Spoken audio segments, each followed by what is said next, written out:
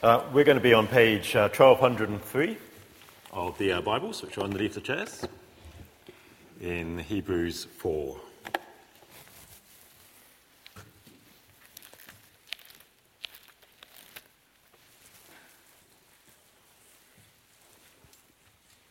Shall we pray before I begin?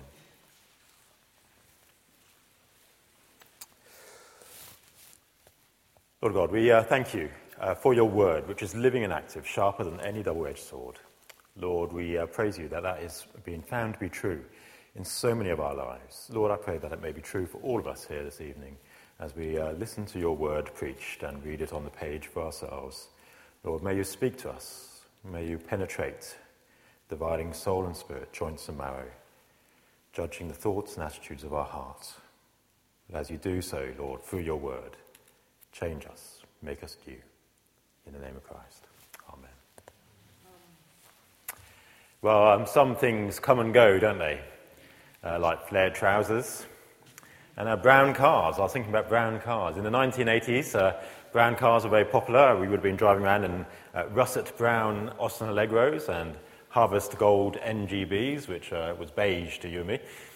And they're making a comeback. Audi and BMW now sell very nice brown cars this year.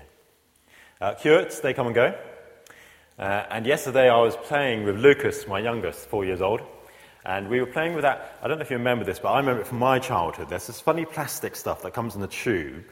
And you take a little ball of this plastic stuff and you stick it on the end of a plastic tube.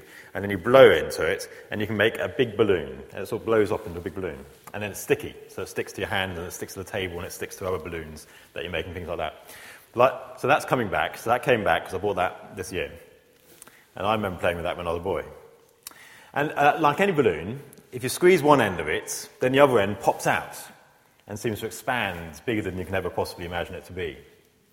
And Christianity is like that proverbial balloon, isn't it? I mean, you stamp on it over here and it just inflates out in a different direction. And many people through the ages, from Nero, that's the emperor, not the coffee bar, to Dawkins, have tried to pop Christianity's balloon, but nobody has succeeded. It brings to mind that famous apocryphal graffiti on the wall, God is dead, Nietzsche. And then somebody adds underneath, Nietzsche is dead, God. Christianity is still the world's largest religion. And in significant parts of the world, it is still growing and very fast. Here in the West, we see that the balloon is being trodden on, but it's inflating out in different directions in China and Africa and South America. Just as in the past, in the time of Paul, it was trodden on in Jerusalem and inflated out throughout the Gentile world. And although it's true that in the past Christianity has been guilty of all kinds of things, all kinds of harmful things, unlike Islam today, Christianity doesn't progress through political movements and aggressive colonization. And philosophy, science, sociology, even David Cameron, the new atheists, they've all been trying to kill off Christianity in any meaningful public form. And yet Christianity goes on expanding. And why does it go on expanding? Because people go on believing verse 1 of chapter 4 of Hebrews. Verse 1 says, "The promise of entering his rest still stands." You see, when I make a promise to you, I may or may not come through. You'd be right to be a little bit sceptical. So if it'd been me saying to Martin, just give me a call, I might have been avoiding the phone that week. Now, if Alan had made a promise to you, then he's much more likely to fulfill that promise because he's got the kind of mind that will remember what he said and will ensure that the promise is delivered.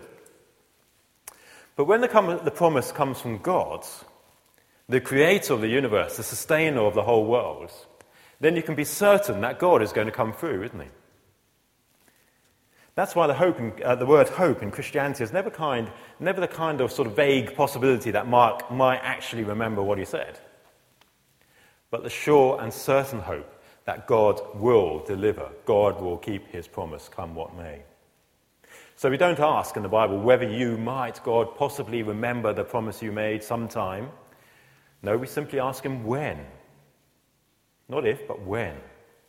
And the Psalms are full of people who are asking that question, aren't they? When? When, O Lord? When are you going to deliver us? But at the same time, the psalmists are always convinced, aren't they, that God is good and great and will fulfill his word.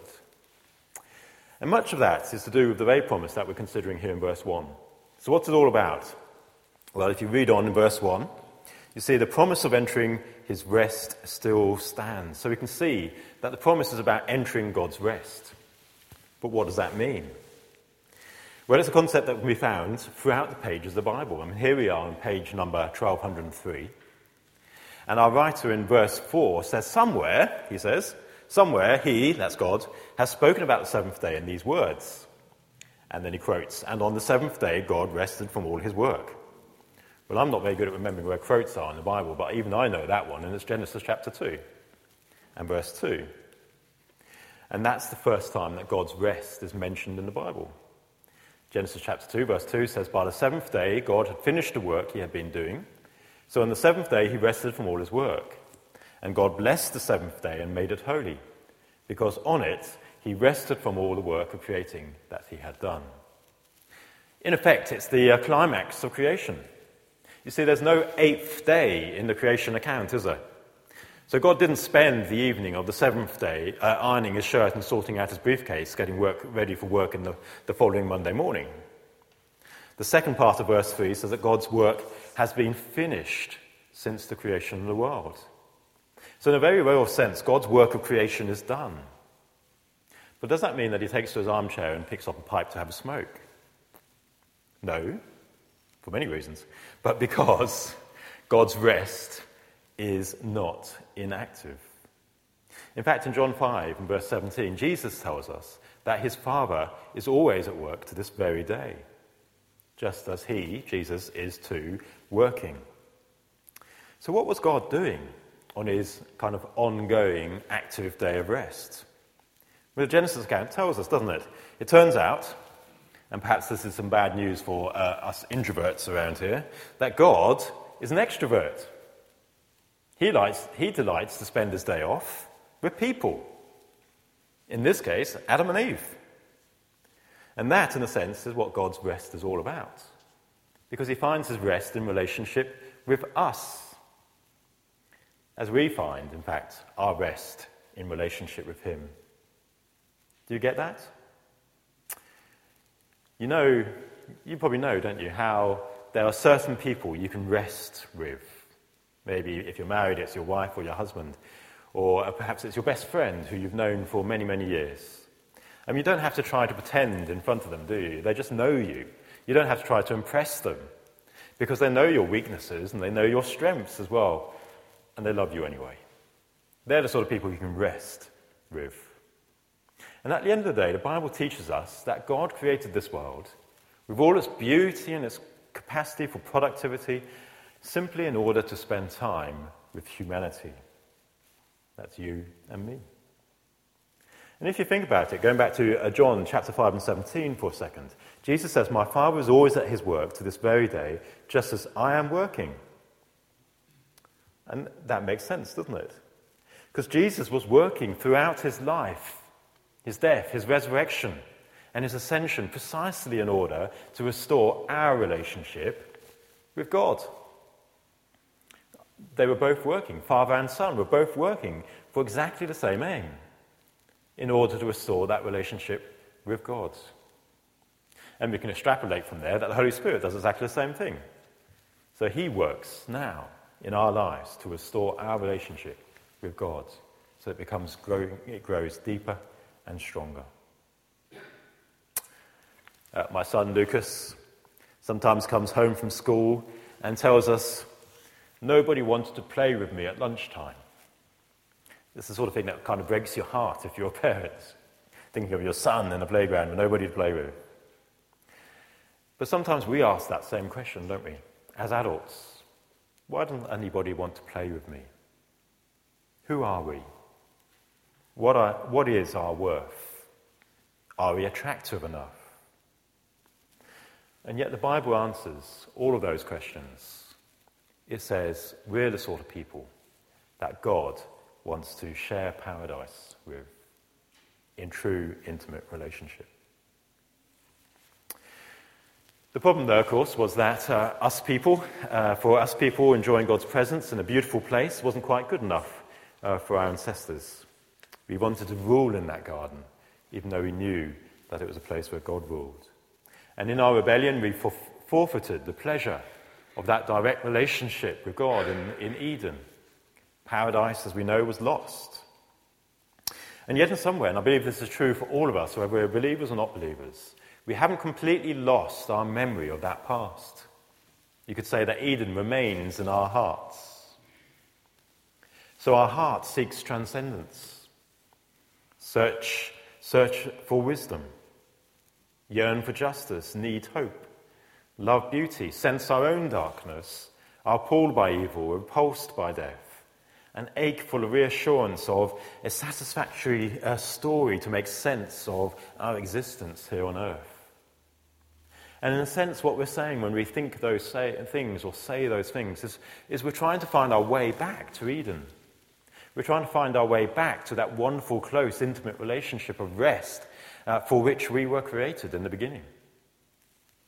John Calvin, the great theologian, said, "The highest happiness of man is to be united to his God."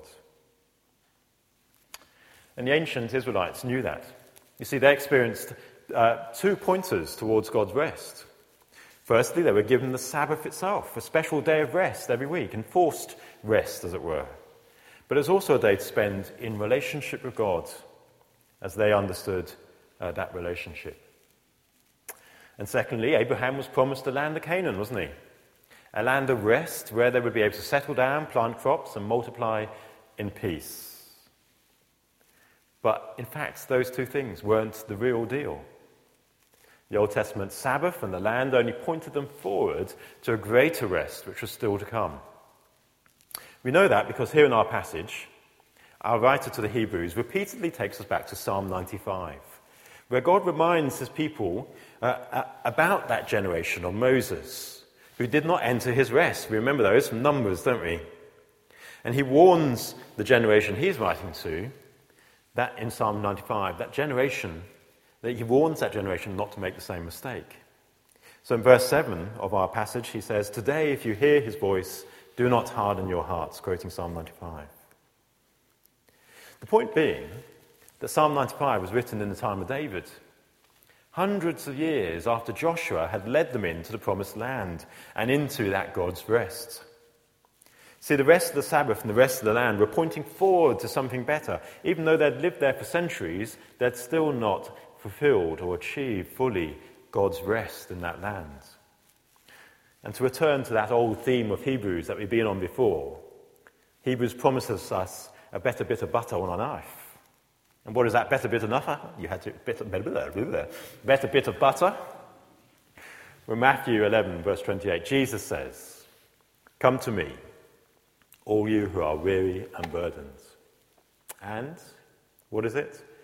Not that I shall give you salvation, not that I shall give you vindication or I shall give you his physical healing, but I will give you rest. You see, the rest which we enjoy when we're in right relationship with God once more. And I don't think he used that word rest by accident. He says, "Take my yoke upon you and learn from me, for I am gentle and humble in heart, and you will find rest for your souls." Learn from me. I'm gentle. I'm humble. It's a relationship that will give you God's rest. It reminds me of the story of Mary and Martha in Luke. Do you remember that? Mary was sat at the feet of Jesus, listening to him. Martha was running around the house, making all the preparations, clearing up, preparing the meal, making sure that all their guests were welcome. Martha says to Jesus, "Lord, don't you care that my sister has left me to do the work by myself? Tell her to help me out."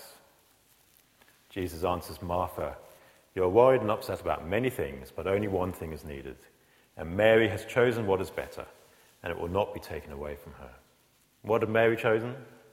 She had chosen to rest with Jesus, in relationship with Jesus. And Jesus says, that's the better way. You see, Martha was busy, so hard at work. Mary chose rest, and it was the right thing to do. So says Hebrews, God's promise still stands. The invitation of Jesus is still open. Come to me, and I will give you rest. But Hebrews goes on. It says we must be careful not to miss out. So verse 1 again, since the promise of entering his rest still stands, let us be careful that none of you be found to have fallen short of it. It's a warning, isn't it? The writer reminds us what we already know from the book of Numbers, that the people of Moses' generation had heard the message, but were far too busy looking back at the melons that they'd had in Egypt to combine the message they were hearing with faith. That's in verse 2. The message, it says, they heard was of no value to them because they did not combine it with faith. And we know, don't we, that because of that, they were not permitted to enter God's rest in the promised land of Canaan. They preferred the desert to Canaan. Only 2 people out of that generation, Joshua and Caleb, the 2 spies who went to the land and came back and said, we can conquer this land, despite the giants. We can conquer this land, and we can enter its rest. All of the others were barred because of the lack of their faith. But verse 6 says, those who formerly had the gospel preached to them did not go in because of their disobedience. So which is it, I wonder, a lack of faith or disobedience, which causes them to be excluded from God's rest? Well, these days, our idea of faith sometimes is a bit wishy-washy, isn't it? I mean, everyone talks about faith or spirituality in different contexts, as though it's something you've either got or you haven't. Oh, they're a really spiritual person, we say. And somebody said that, it's compared faith to some sort of congenital abnormality. I mean, my mum was born with 7 toes on 1 foot. Other people were born with much more serious deformed limbs and things like that. Well, they could say of me, there's Mark. He was born gullible. That's why his faith, he has faith. He was just born that bad. But see, real faith, biblical faith, requires you to investigate the facts. And if you think they are true, then you need to put life and soul behind them and obey the consequences. I remember when I was young, a boy, I was walking past Coleman Road Library out on the Coleman Road, and I think I'm right in saying, but there was an air raid siren installed on the roof of the library. And for some reason, I don't know why, but it was sounding when we were walking past, this air raid siren. So I asked my mum what it was, of course, and she said, she told me what it was. And we heard that air raid siren, you couldn't miss it. It was incredibly loud. But we didn't believe it. We didn't believe the message it was giving us, because we couldn't understand why the West End of Norwich was about to be bombed in the 1970s. I mean, it was the 1970s, that's why I didn't believe it. If it had been the 1940s, and we'd heard the same siren going off on the roof of Coleman Road Library, then I think we would have believed it, wouldn't we? And we would have headed for the nearest shelter. We'd have taken some action. And that's what we need to do with faith. We need to hear it, we need to hear the message, we need to believe what it's saying, and we need to take action, we need to obey it in order to enter God's rest. So it's both lack of faith and lack of obedience that can prevent us from entering God's rest. So when we hear Jesus say, "Come to me," we can hear it mainly as an invitation, can't we? Something we can either take or leave, like an invitation to a party. We could say, a party on Saturday night? Well, I'm not sure, there's something good on the telly. I read something in the newspaper coming home on the train on Friday about Kate Moss, the model. I'm sure she's been invited to a few parties in her time, but she was saying in the paper that she actually prefers to stay at home and watch the telly in the Cotswolds, since she's moved to Cotswolds with her daughter. She's much happier staying at home. Well, we need to hear it for ourselves. Not as an invitation, but we need to hear it as something that demands us to look at the evidence. Do we believe that Jesus can give us rest? Are we going to obey his call to come to him? In Hebrews, we find that God's promise is delivered. In verse 3, the writer says, "Now we who have believed enter," that's present tense, that rest. If we believed, we've entered that rest. Once we put our faith and obedience in Jesus, we have entered the rest of relationship with him. And I think that's my experience, and that's the experience of many of us here tonight. We have entered his rest. But the message is still, don't miss out. We don't want to be like Moses' generation and being told that we cannot enter the promised land. But we could miss out if you don't come to Jesus. Even now, if we have come to Jesus and we know that rest, we don't still have the full fulfillment. It's kind of now and not yet situation. We've got it. We've entered that rest. And yet, Hebrews tells us there's so much more to come. So verse 11, let us therefore make every effort to enter that rest, so that no one will fall by following the example of disobedience. You see, we've already entered God's rest in Jesus. We experience that through his Spirit and sharing in Christian community. And many of us find that in our walk with Jesus, in our quiet times as we read the Bible and pray, or as we acknowledge his presence in the midst of a busy day at work. And yet we know that that experience is not yet perfect. We know that it's still only a foretaste of something yet to come. We know that our relationship with God can still be spoiled through our disobedience and sin.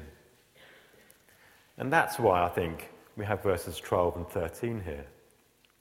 You see, here the author reminds us that the Bible, by the power of the Holy Spirit, is a living word for a living relationship. It's a living word for a living relationship. You see, at first sight, these words are just the sort of words that evangelicals love, aren't they? The Word of God is like a living and active, sharper than any double-edged sword. And yet you look a little bit closer and you actually find that the imagery is from a battlefield or even a butcher's shop. It is sharper than any double-edged sword. It penetrates even to dividing soul and spirit, joints and marrow. It's a living word for a living relationship. But close relationship is not always very comfortable, is it? Like this imagery. We all know that that it's our closest friends who can challenge us most strongly sometimes, don't we? And here in this book, The Problem of Pain, which I've been reading for the series on Job in the morning, C.S. Lewis describes our relationship with God a bit like, in a chapter that he himself admits he could get into a lot of trouble for, he compares our relationship as a man who loves his dog. And then he goes on to compare the relationship between God and us as the relationship between a man loves and how a man loves his wife. And he says this, he says, the church of the Lord's bride is the Lord's bride, whom he so loves that in her no spot or wrinkle is endurable. For the truth which this analogy serves to emphasize is that love, in its own nature, demands the perfecting of the beloved. You see, just as a man trains his dog to behave and to obey his word and to not run out into the road, into the traffic, and all those other things we have to teach dogs. God, and just as a man who truly loves his wife, will have an opinion about how she behaves or what she says and what she does. God has an opinion about what we say, what we do, and what we say. C.S. Lewis goes on to say this. He says, when Christianity says that God loves man, it means that God loves man. Not that he has some disinterested concern for our welfare, but that in awful and surprising truth we are the objects of his love. You asked for a loving God, you have one. The great Spirit you so likely invoked, the Lord of terrible aspect, is present. Not a senile benevolence that drowsily wishes you to be happy in your own way, not the cold philanthropy of a conscientious magistrate, nor the care of a host who feels responsible for the comfort of his guests, but the consuming fire himself, the love that made the worlds, persistent as the artist's love for his work, and despotic as a man's love for a dog, provident and venerable as a father's love for a child, jealous, inexorable, exacting as love between the sexes. How this should be, I do not know. It passes reason to explain why any creatures, not to say creatures such as we, should have a value so prodigious in their Creator's eyes. You see, the love is not without cost. The love is so close. The love is so intimate that he cannot leave us as we are. He has to make us to be without spot wrinkle, or blemish. You remember there, back in the garden, Adam and Eve had sinned. What did they do? They tried to cover themselves before they were discovered by God. But verse 13 here in Hebrews leaves no room for fig leaves. It says nothing in all creation is hidden from God's sight. Everything is uncovered and laid bare before the eyes of him to whom we must give account. We often try to hide from God, don't we? We think by a competent pretending and putting on a good face we can escape his attentions. We think that somehow we can distract God away from the bad things we do by doing some good things in other ways. This passage says that the Bible, the Word of God, reveals the thoughts and attitudes of our heart. Reminds me of a story of an Australian judge called Marcus Ainsfield. He was a very famous judge in Australia. He was a Queen's Counsel. He'd been nominated Australian Living Treasure in 1997. He received a Peace Award from the United Nations in 2002. He was the president of their Human Rights and Equal Opportunities Commission. And this very famous judge, a man of great standing and stature, was caught by a speed camera in 2006, driving at 6 miles per hour over the limit through Sydney. As a result, he was issued with a fine of $36 and a few points on his license. The problem is that the judge in question was a proud man who already had a few points on his license, and he didn't really want to become the sort of man who was driven around by somebody else. So he claimed that he had lent the car to an American friend of his, a person called Professor Teresa Brennan. And the magistrates believed him, and they let him free. Unfortunately, a journalist found out that Teresa Brennan was an actual figure, a true person, but unfortunately she had died 3 years before the time she was supposed to be driving the judge's car through Sydney. At this point, of course, the judge could have confessed, and he could have saved something of his reputation, and certainly saved his freedom. Unfortunately, instead of that, he at first tried to claim that it was a different Teresa Brennan, because obviously there's so many Teresa Brennans in the world. And then he tried to claim that actually on that day he was driving his mother's car. His mother, aged 94, couldn't really remember whether he'd been driving the Toyota Corolla that she had in the garage that day, but that's what he claimed he was driving, and not at the wheel of his silver Lexus, which was caught on camera. Unfortunately, another journalist found that there was closed-circuit television footage that proved that his mother's Toyota Corolla had not moved from the garage during the course of the whole day. And that man's life stood in ruins. Instead of confessing, instead of paying up $36 to have the fine, instead of confessing when he was first found out, he received a jail term of a minimum of 2 years. The end of a career, the end of a reputation. Of course, it could only happen in Australia, couldn't it? I mean, if this story reminds you of a certain cabinet minister in the UK, then I'm sure that would just be a pure coincidence. But what foolish naivety, isn't it? Why did he ever think that he could get away with it? Why do we ever think that we can get away with our own pretense, our own hypocrisy in our lives, when nothing in all creation is hidden from God's sight? Why don't we just submit ourselves to God's word? It's a living word for a living relationship. You see, the Bible will tell us about God's holiness that exposes our sin. It tells us about God's wrath that opposes our sin. It tells us also about God's love that deals with our sin. So the promise still stands. Jesus says, "Come to me, all you who are weary and burdened, and enjoy my rest." Let's pray.